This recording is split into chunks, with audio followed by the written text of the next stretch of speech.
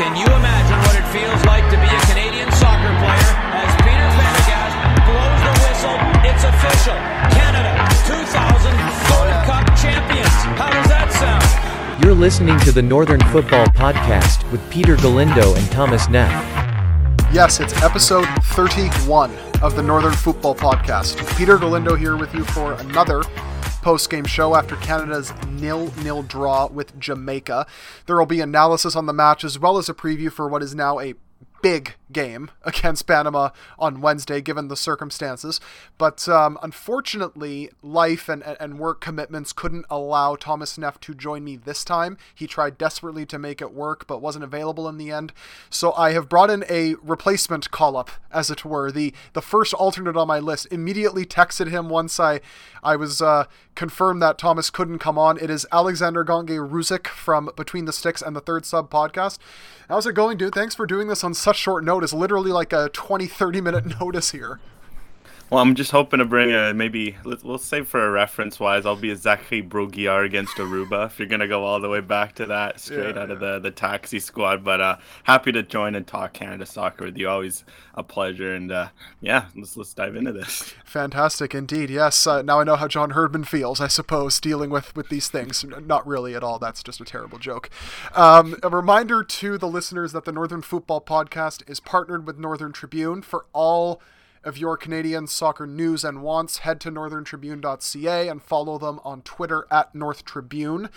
Also, please subscribe to us wherever you get your podcasts. If your platform of choice is Apple, why not leave us a rating and review if you have the time? Let us know your honest thoughts about the show. As mentioned, Jamaica 0, Canada 0 on Sunday night on what has been a long weekend in Canada. And it was a bit of a long game in a lot of ways, Alex, for those of us watching, and I'm sure for the players on the pitch.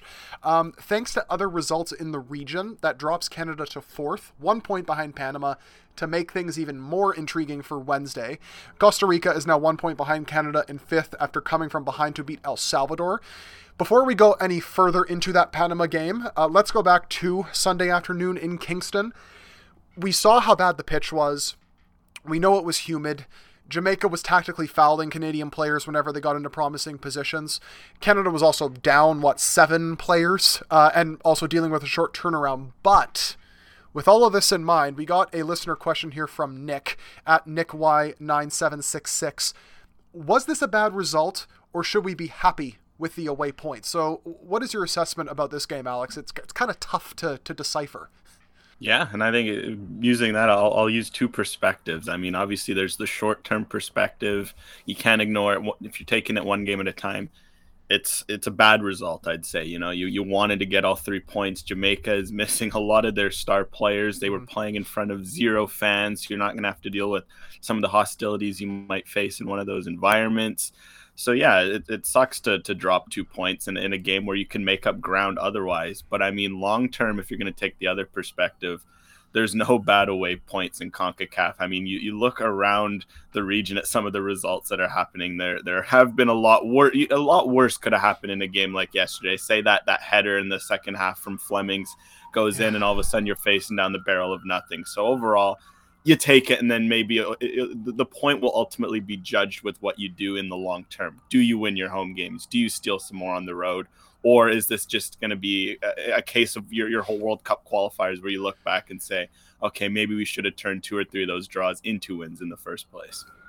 Yeah, listen, if they beat Panama on Wednesday, I feel like this becomes a non-issue, because if you were to have assessed the situation prior to this window, you would look at this and say, all right, if Canada can come away with 5 points again from their 3 games, they've got 10 in total. They're averaging 2 points a game, which is more than enough to get a top 3 spot traditionally. Obviously, different circumstances now compared to when there was a hex. So for right now, you can parse through it and say, yeah, should Canada have maybe played with a little more incisiveness? John Herdman mentioned this post-game that they just weren't really making the runs in behind, maybe weren't switching play fast enough. The pitch has a lot to do with that. The humidity has a lot to do with that.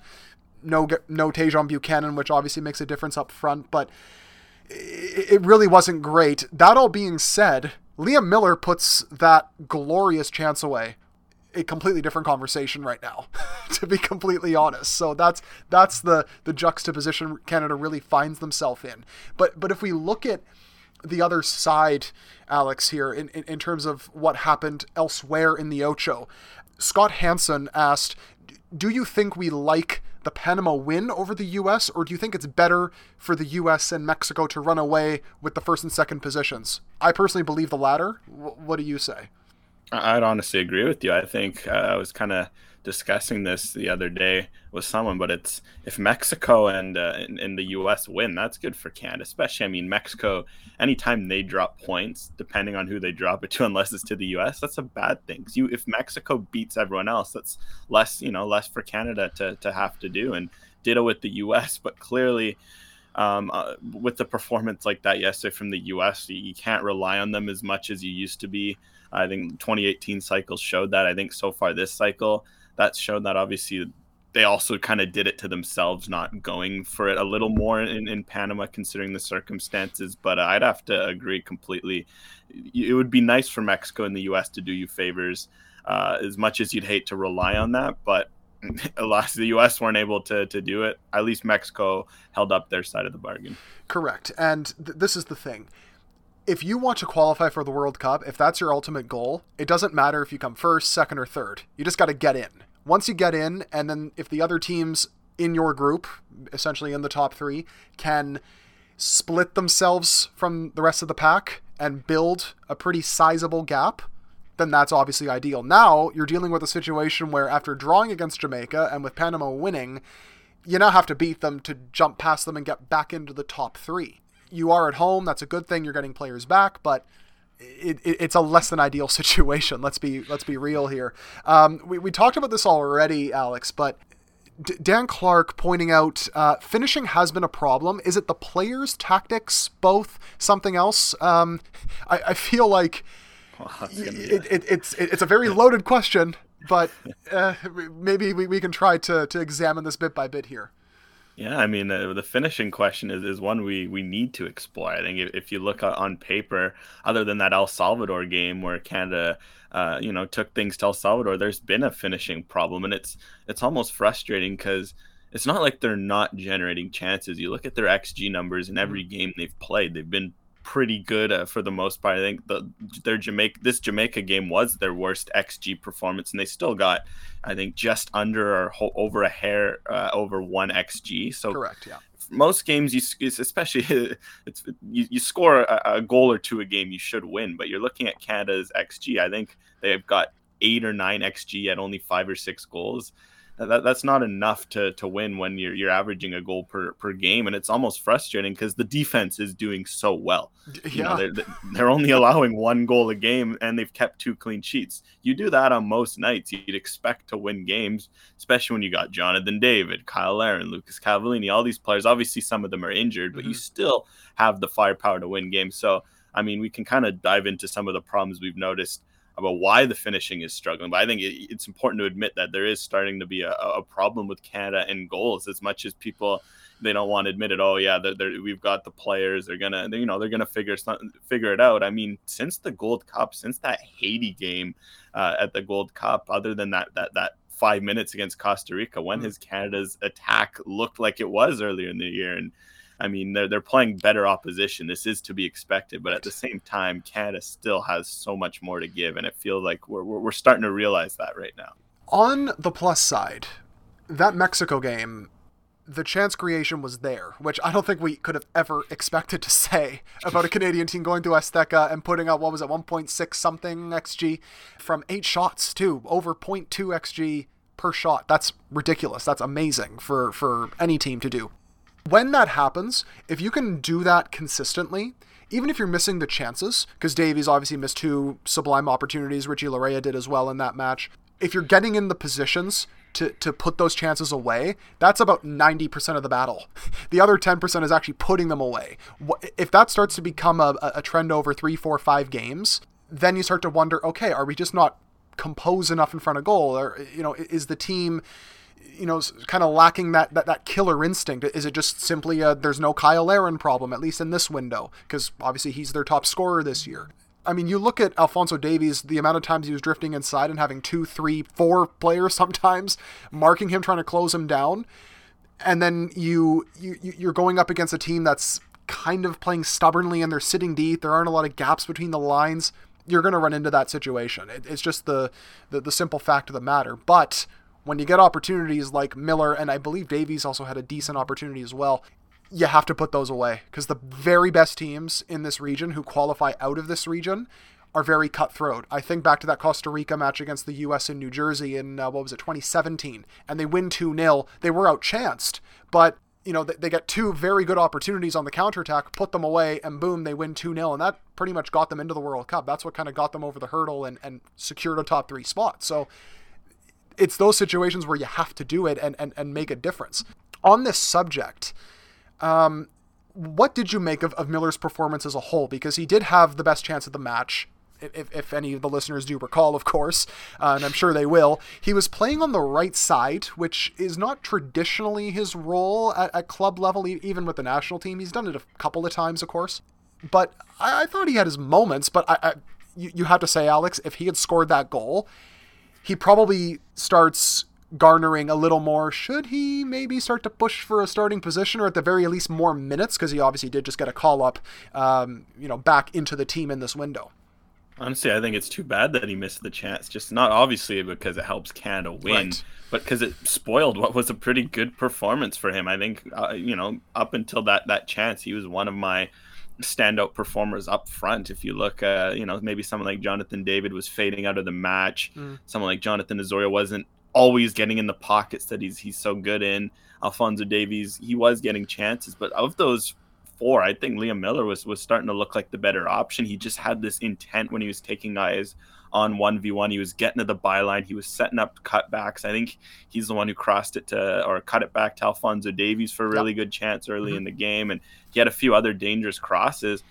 I thought he was doing everything he needed to do as a winger, but ultimately your game gets defined by moments, and I think just not necessarily missing that chance, because again, I said that online, I feel like you do have to give a goalkeeper like Andre Blake his due credit, because while Liam Miller put the shot centrally, it was a fantastic save to react and just stick his arms out. And there's maybe him or Keylor Navas are the only 2, maybe Ochoa on his day are the only 2 or 3 goalkeepers in the region who make that save. Maxime Crepeau. But at the same, Maxime Crepeau, true, honestly, with how he's been playing, you wouldn't put it past him. But yes, Liam Miller should have scored the goal, and it's unfortunate because they could have really gotten a win off of that. And you take a win in Jamaica, you run home, you're in fantastic position, and it's unfortunate for Miller because it ruined his good game. It's unfortunate for Canada because they had their chance. They had their one chance. I mean, as you mentioned in CONCACAF, you have that 1 or 2 chances a game. You can't miss it. If you do, it really,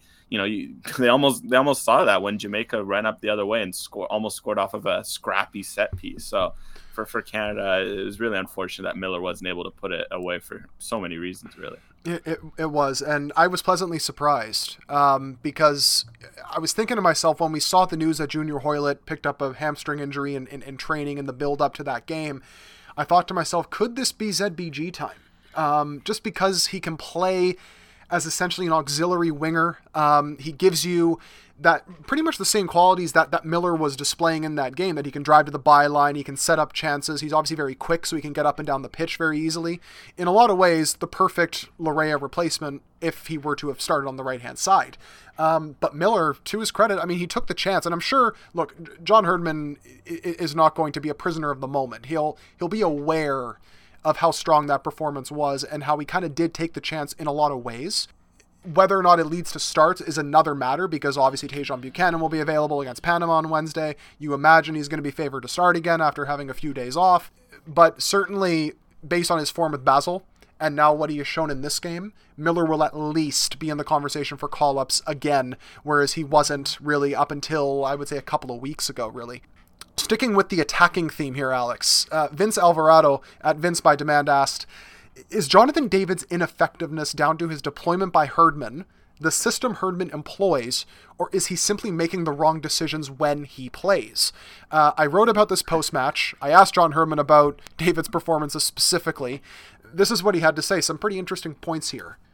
Yeah, I mean, the effort he's putting in is second to none. I mean, the effort I've seen from Jonathan is, as a number 9, he's just given everything. And I think the tricky thing for John is he likes to play off someone, and having Kyle around him is always the best balance for this team. So he's had to shoulder a bit on his own, and there was little link-ups with Osorio you're seeing at the Azteca. I thought he's making runs that are unselfish and helping others. But he's always there in the box. He's always in and around where he needs to be. And I thought his performance was steady again. So what do you think, all this considered, Alex? I mean, it's the $1 million question. If you're Canada, you got the co-top goal scorer in Ligue 1 right now. You're struggling for goals. You think, okay, you have David, you fix that problem, but it's obviously not as simple as that. And I mean, I think it has to be frustrating for David, because I'm looking at him, I'm not seeing necessarily a guy who's he's doing the right things, exactly. Fundamentally. He's running in behind, he's dropping deep, he's holding up the ball, he's doing all the dirty work for a striker. Right now he's not scoring goals, and I think that ultimately is almost as up to the system as much as it is. I mean, yes, there were a few chances where David looks off. I think there was one-on-one in particular where you'd like him just to get a shot off instead of trying to cut it back and make something happen to that.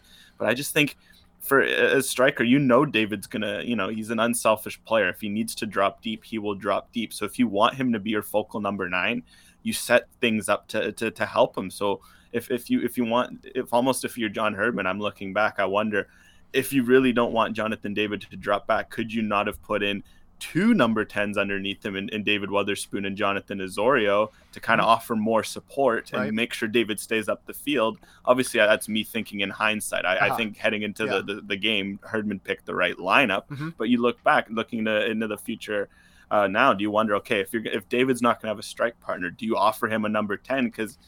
Or 2 number 10s, sorry, because David's going to do the work of a number 10, whether you like it or not. And you got to get him up the field. So I just wonder if for me, it's more the setup and getting David into those killer positions, because that's just how he is as a player. We almost pick and choose, I feel, like when to highlight the quote-unquote ineffectiveness. Because, as you said, and as Herdman said, he's doing everything right. He is occupying defenders. He is doing unselfish work to unlock space for the others around him. Like, for example, if Mexico's defense wasn't so worried about him, Alphonso Davies wouldn't have been able to drift in centrally as much as he did and then filter in Jonathan Osorio for that decisive goal. David was still, when those chances were coming into the box, he was still making runs to the back post or still making the right run. The ball just didn't reach him. It would reach Davies first, or it would get cleared out by one of Mexico's center backs, whatever the case. And it was the same thing really against Jamaica, maybe slightly different circumstances, just because they were out there trying to just completely disrupt Canada's rhythm whenever they tried to get some.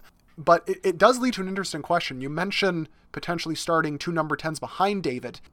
Herdman mentioned that the fact that Kyle Larin isn't there might have something to do with David's performances this month. Because if you'll recall, when they started together, defenders found it very confusing as to how to react to it, because one of Larin or David would drop deep, the other would stay up and kind of, up with the defensive line to occupy the last center back. And then whoever was dropping deep was combining with the likes of Davies, whoever the left-sided midfielder was, whether it was Kay, Wotherspoon, whoever. And then they were getting those triangles, unlocking space that way, and then David would dart into the box as soon as, the center backs were running back, and then he was getting chances. Do you feel like maybe returning to just 2 up front in a, standard 3-5-2 off the ball or 4-4-2 off the ball is the way to go about it to maximize David's strengths? Or do you think that they should just keep going with it and just hope that, okay, Buchanan's inclusion for Panama and potentially beyond, of course, is enough to at least get Canada the goals they need to win games? I just think you have to recognize your personnel. I think if Kyle Larin's healthy, he's starting. I think he's obviously played well enough to deserve that sort of, lockdown role in the squad. But I think if assuming Kyle Larin isn't going to play, say, for the Panama game, I'd like to see them, return to a 2-striker formation, or make Jonathan David more of the focal point. I think you have to decide what you want him to be, because I just think in the current, it was almost like a 4-3-3-esque setup. In a 4-3-3, unless you have guys underneath him that are going to get him the ball, he's going to drop deep. So if you're going to go to a 2-striker formation, I'd honestly be open to throwing Tajon Buchanan and him up front together. If you recall, in the El Salvador game, they did that, and actually Jonathan David had his best game, honestly, of the year. He was everywhere. He had a goal, he had an assist, but he was doing a lot of what Jonathan David does. So I think if you're Herdman, you just have to, look at what you want from David. If you're going to keep things as you are, you're going to have David playing a bit deeper, which,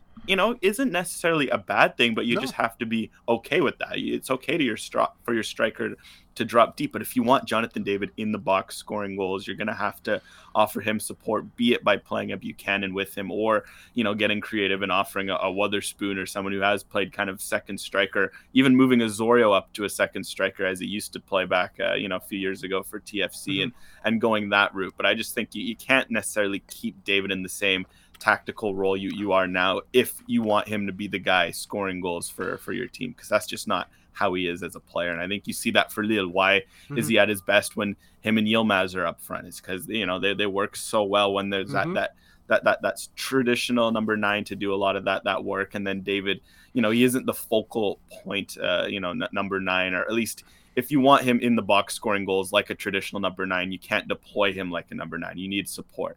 Correct, exactly. And this is why you almost have to accept David being, and this is possibly a bit of an extreme example, but more like a Roberto Firmino type, who will find those pockets of space and exploit them and allow others to drift in kind of undetected? Or do you want him to be a penalty box presence, and you tailor your tactics in order to get one or the other? And it's as simple as that. So if it doesn't work out, that's why, really. So I guess to answer the overall question, it probably would be mainly tactical in terms of why David is struggling, because we know he has the quality to finish. Otherwise, he wouldn't have 5 goals in his last 4 games for Lille entering the international break. Let's switch gears a little bit, Alex. Looking at the defense, Stefan Jordan at Weber 2009 asked about your boy Derek Cornelius here. How do you feel about Cornelius's performance yesterday? Did he earn himself the ability to be called up on a more consistent basis? As someone who's been a defender of Derek Cornelius for a couple of years now, what did you make of his return to the fold? I mean, I was happy from what I saw of him. I think he did what he needed to. Obviously, you don't want to just be blinded. Okay, there was a clean sheet. They did their job on that sense. But I just think he brings this presence to the back line. I mean, for example, when he's on the field, you're not going to lose many aerial duels. He was mopping those up yesterday. Yes. I think he won something like 10 out of 13 of his duels. That's what he does when he's on the pitch. He will win balls in the air. I mean, we kind of discussed it a bit on Twitter. Maybe you won't get say Scott Kennedy-esque play out of the back in terms of calmness and pressure, but that's as much about reps as him getting used to playing again after with the Whitecaps, where he'd play for 3 games and he'd go 3 months without playing. And I mean, personally, from what I saw yesterday, last time I guess I would have watched him play was whenever the heck is the last time he played for the Whitecaps, probably 3 or 4 months ago, because what I noticed is how much more composed he is on the ball when he has time. You can tell the quality is slowly starting to come through.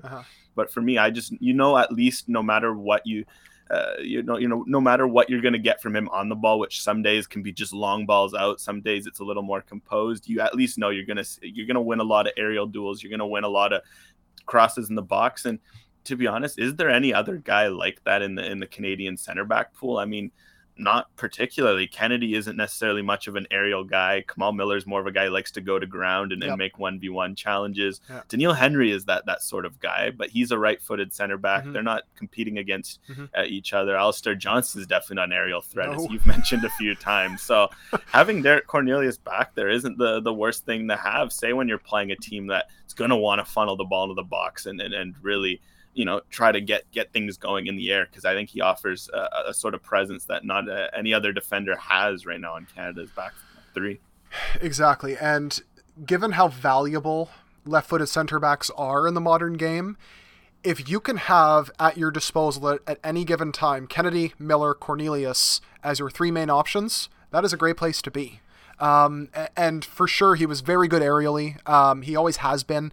Positionally, pretty solid, always has been. On the ball, perhaps he ends up making Kennedy-like strides in his game in that regard, because before Kennedy got call-ups, he was very flustered. Every time he was on the ball, he almost did everything he could to get rid of it as quickly as he possibly could, and didn't really adjust well to the pace of German football. But then after the call-ups with Canada, you can see he's confident now to carry the ball forward and spray a long pass into the fullback marauding forward. Perhaps Cornelius gets that same confidence in a month here or so, and maybe now that he's back in the national team fold, that's even more confidence for him. And from a Canadian perspective, you hope so, because again, that gives you just another all-around weapon at the back to utilize. And for sure, he's probably put himself back into the conversation for getting call-ups again, much like Liam Miller has, thanks to his form with Basel. FCP 1992 asked, did Herdman risk it today playing our stars on a bad field, knowing Panama is a must-win? Rotation conversations are always interesting, Alex, because I feel like we have the benefit of hindsight after results, but in that moment, I feel like you have to go for the win. And this Canadian team, given their mentality, based on everything that they have said to us over the last few months, they go into every game thinking and knowing they can win. I feel like it wouldn't send the best message if they rotated as heavily as they did, unless they have to, which they obviously did yesterday. Well, I'll just say look over at the neighbors down south, the U.S. I mean, correct.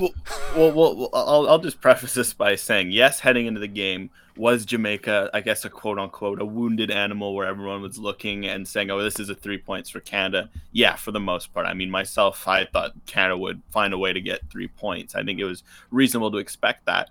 But, you know, this is away games in CONCACAF. There are no easy away games in CONCACAF. And I think the fact that Canada played what was still, yes, you're missing your, you know, we could go down the list of guys you're missing. I don't have enough fingers to go down and count, but you still had a Davies and David and, you know, Osorio, you know, Piet, close to a first choice midfield, a pretty first choice back line, and you still only got out with the 0-0 draw. Why would you have wanted to rotate and risk losing and dropping a key point that not only you drop the point yourself, but Jamaica, we were kind of discussing this on our third sub live show. It had Jamaica won, they only would have been within like 2 points of the fourth playoff spot or something like that. Something like that, yeah. They're all of a sudden their campaign hopes are back on the rails, and they're another team you have to worry about immediately. So I think you have to wait as much as, you know, seeing what happened in the U.S. where they dropped 3 massive points to Panama that could honestly cost them in the long term, given that Panama is a team they're competing with right now.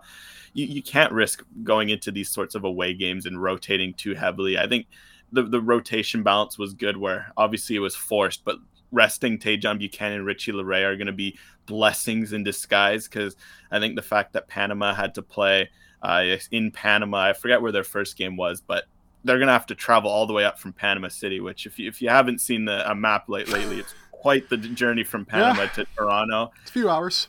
To have to deal with a fresh Tajon Buchanan and Richie Laryea, and possibly, you know, say fingers crossed to Kyle Larin or something like that. Canada's always going to have the depth advantage for those third games of these triple match windows.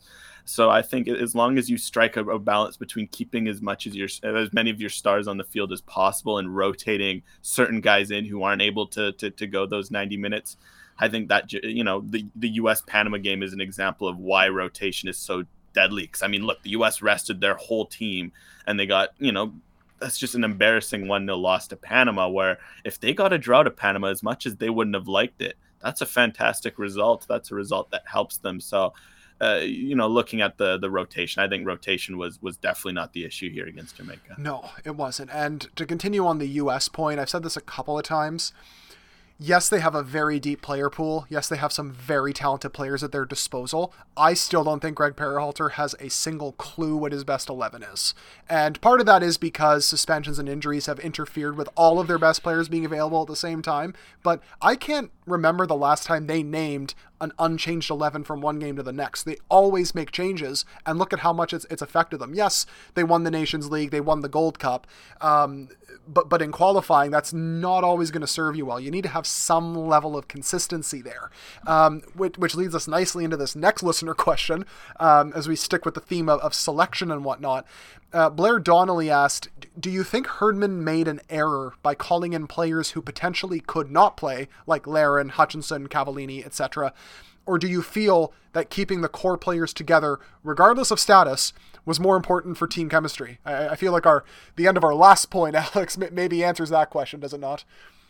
Oh boy, I mean, I think I'll add, because it's certainly something I've thought a lot about. I think I can't question, say, Herdman's approach in terms of, you know, he brings smaller squads, but you saw last window, they still managed to mostly do the job other than that Honduras game. So certainly I can't question his idea of bringing a core group. It's worked. Canada, there's a lot more stability there than, say, with like a US, if we're going to continue on that discussion. You know who Canada's big five are. You know when Canada's got a big game, you know who's going to be on the pitch for the most part.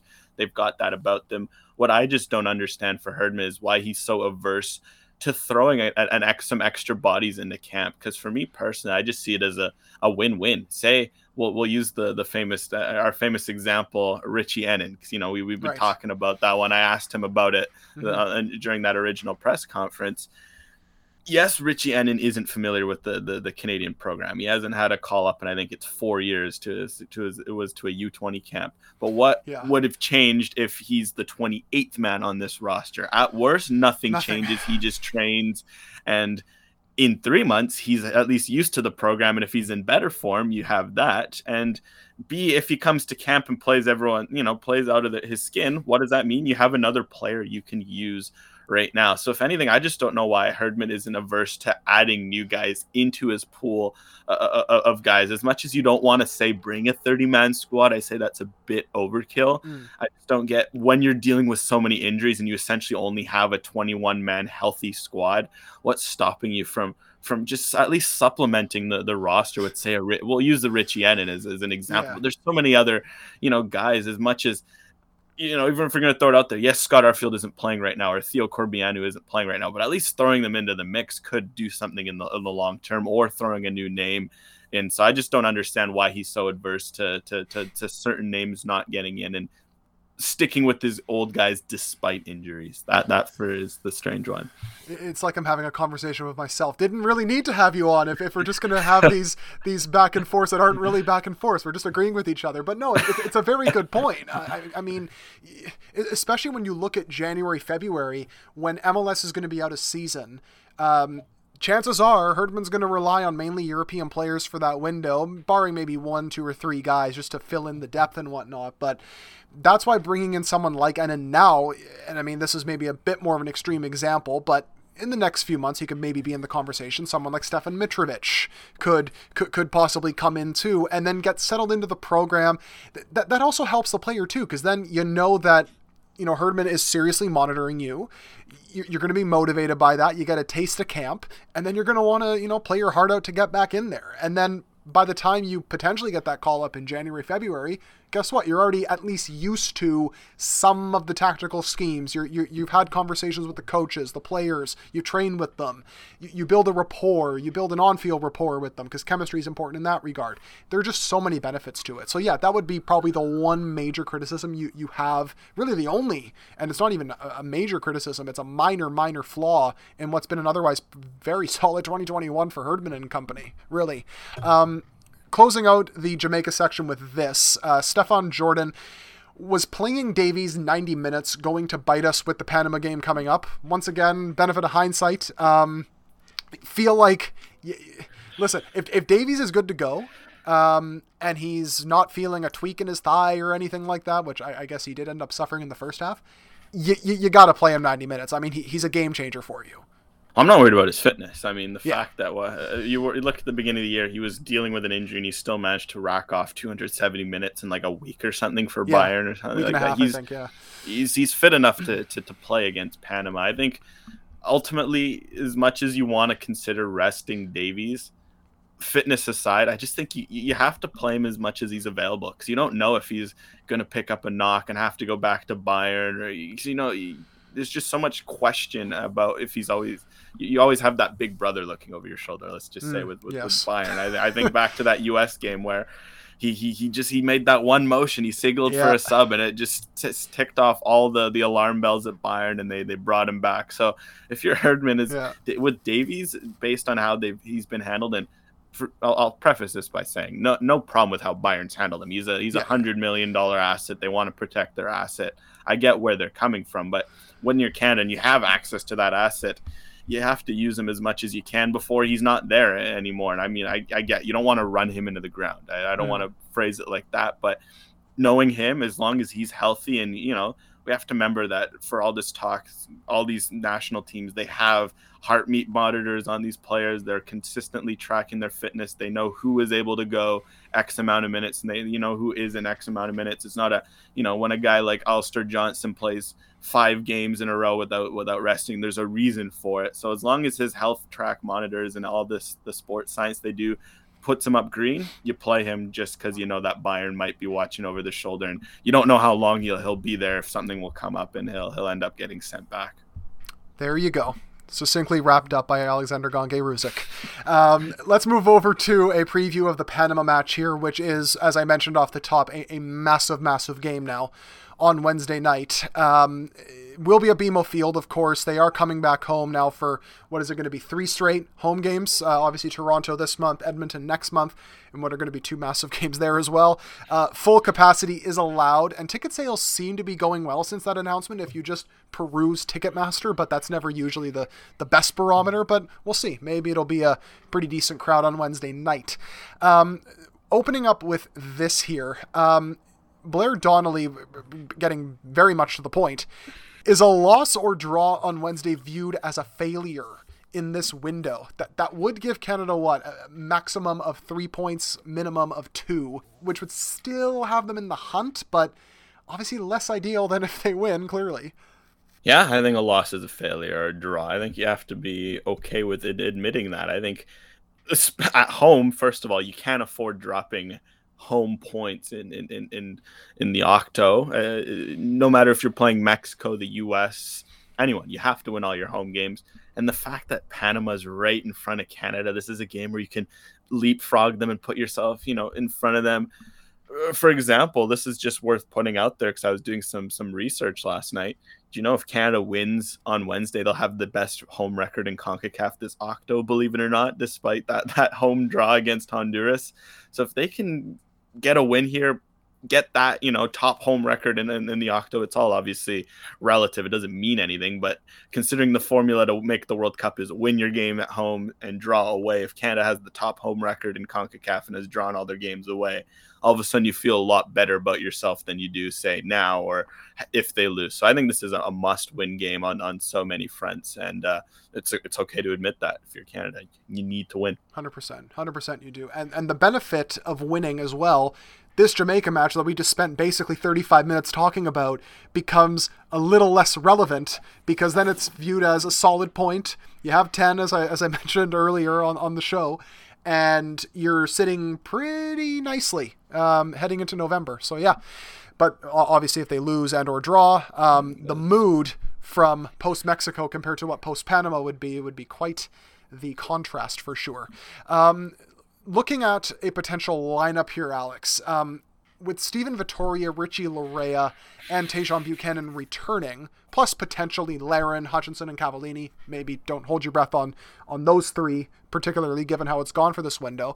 Along with Junior Hoylett as well, who was a late injury concern. Do you think Canada ends up going back to what we saw against Mexico, or do you foresee some sort of change, major change in the lineup? I think we probably see something similar to Mexico. I mean, I'll preface the talk by saying I think I saw online today that Kyle Larin and Atiba Hutchinson returned to training in some capacity with Besiktas, so things look a lot more promising on that front. But even then, if they were to come, it's a continental flight, et cetera, et cetera. wouldn't hold my breath. Lucas Cavallini, I think I'd personally just rule him out from what I've seen of him training with the Whitecaps. It doesn't look too great for him there. But with the options you still have, yeah, I think you can still go for a pretty decent lineup. I think if you throw Crepeau in goal, that's a given. Obviously, Borjan was ruled out for a reason, and Crepeau's done the job and then some so far this camp. You look at your back three, you still got a fresh Kamal Miller, a fresh Steven Vittoria, and right. Alistair Johnson clearly doesn't, believe in the idea of getting tired. So nope, you 7 lungs. You have a fresh Alistair Johnson. That's a first choice back three. You go up through, through the options. You have Alphonso Davies at wing back. Worst comes to worst, Sam Adekugbe should still be in decent condition after, only playing the one game this window. You got a fresh Richie Laryea on the other side. So you got 2 fresh wing backs. I think the midfield for me is going to be the most interesting one because I think Eustachio is a given. He got rested for a reason, but is Marc-Anthony Kaye good enough to go? I have doubts just based on his injury history and his fitness. I think ditto with Jonathan Osorio. So I think we could see something along the lines of maybe do we see a Liam Fraser or Samuel Piette in a deeper role and Stefan Eustachio a bit higher up the pitch with the Weatherspoon in front of them? Possibly. And then I think we would see David up front with, let's say, Tajon Buchanan kind of rounding out that 3-5-2 that can turn into a 4-3-3, 4-4-2 as we've been used to seeing from them this camp. Yeah, I agree with this, especially Davies at wingback, because as we'll touch on here in a moment, Panama presents certain challenges that I think allow Davies to thrive in a more deeper role, let's say. I mean, he's obviously been playing a little further forward. I think playing at wingback for this game would be a lot more beneficial for Canada, for sure. And it also gets the best out of David, right? As we spent a few minutes talking about, because then you just have the 2 up front. He can play off of Buchanan. It just works out very nicely. The midfield is interesting, though, for sure. Eustachio, we know, is for sure 100% going to start. That's never been disputed. Kaye's fitness is the question mark. He tends to go 60-65 minutes most of the time anyways. And this will be the 3rd game in a row where he'd be starting. That'd be quite the load on him. The like for like is Wotherspoon. The 3rd midfielder, should Kaye not go and Wotherspoon is the choice, I would personally go Fraser, because it just gets you more ball progression and someone who's a little more comfortable in possession.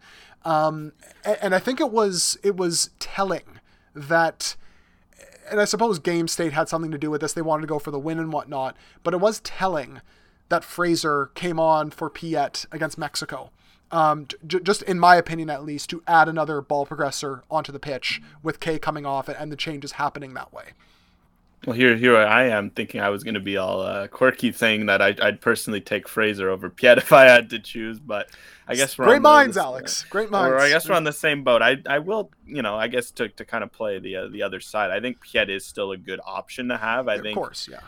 His ball playing and progression abilities have gotten a lot better, and I think yes, he didn't look too hot on the ball against Jamaica, but for basically on that surface, unless you're already a good ball progressor, it wasn't easy for anyone to progress the ball on that pitch. And I think playing at BIMA will make a big difference for Piette in that regard. And I do think having him in the midfield is also going to add a bit of stability. So I wouldn't mind seeing Piette if it frees Eustachio up, because I would like to see maybe Eustachio play a little higher up the pitch, kind of like he did at the Gold Cup when he always he sometimes had a Piette alongside him. Otherwise, for the Davies, another, again, as much as you hate talking the pitch this, the pitch that, the pitch is going to make such a big difference for having a guy like Davies at wing back, because it's easier for him to make those deep progressions when you're playing on a good surface and you can make runs and the ball is going to stick to your feet and you're not just wasting time building up in a slog and then you lose the ball and you waste your sprint anyway. So I think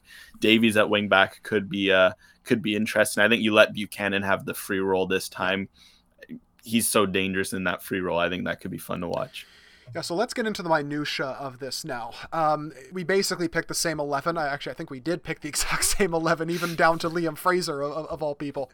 But I think there's a reason we picked those exact 11 players, Alex, and in those exact roles. Because what challenges will Panama give Canada, given their solid start to the Ocho that is conducive to Davies playing at wingback, Buchanan partnering David, Fraser potentially starting, all that stuff? I mean, Panama has been a unique challenge so far in the Octo. I mean, looking back to the Gold Cup, I was already very surprised by what I saw of them. They're a lot more dynamic than they were a few years ago. I think you can kind of tell they've eased out that older generation of theirs, and they've just invested in a lot of young, exciting Panamanian talents who some of them are playing in pretty good clubs in Europe, and we don't realize how deep this Panama team is, at least compared to what I thought they were. And because of that, they're a lot, on paper, you're expecting almost a Costa Rica-esque, an older team that's going to try to slow down the game and play. But no, this Panama team is quite physical, and I think they showed that by taking on the U.S. 11 that they did in the U.S. win. The U.S. went for a pretty physical MLS-based 11, and they still struggled to keep up with how physical and intense Panama can be. I think there's still quite a technical side, but I think really looking at them, their physicality and how they can really, try to physically dominate the midfield and in transition is really going to be an interesting threat to Canada. I think because of that, Canada needs to find a way to control the midfield, because I think Panama's shown to be a lot better in that area of the field than anyone expected from them. And then, as usual, it's the typical Central American, good in transition. They got speed. They will try to hit you with low cutbacks and those sorts of things. So they're an interesting side. They are very interesting, and surprisingly, or I guess not so surprisingly if you've watched them enough, but they have some of the best defensive metrics in CONCACAF qualifying thus far. They're among the leaders in terms of fewest shots conceded per 90 minutes, expected goals against per 90 minutes. Really, any major statistic you look at, they're among the top defensively. And one of the reasons they is how they set up in possession mostly. Basically, their front five, or members of their front five, will push up, and they'll do their thing. They'll, as you said, hit those low cutbacks. They'll exploit the flanks, but then they'll keep five back to protect against counters. And as a result, they don't concede very many high chances or counterattacks at all. I think Mexico is the only team that really got more than one half-decent counterattack against them so far in the Ocho. Now, Canada's obviously a quality side. They have a lot of speed. They could possibly do what Mexico did and just blow the doors off them.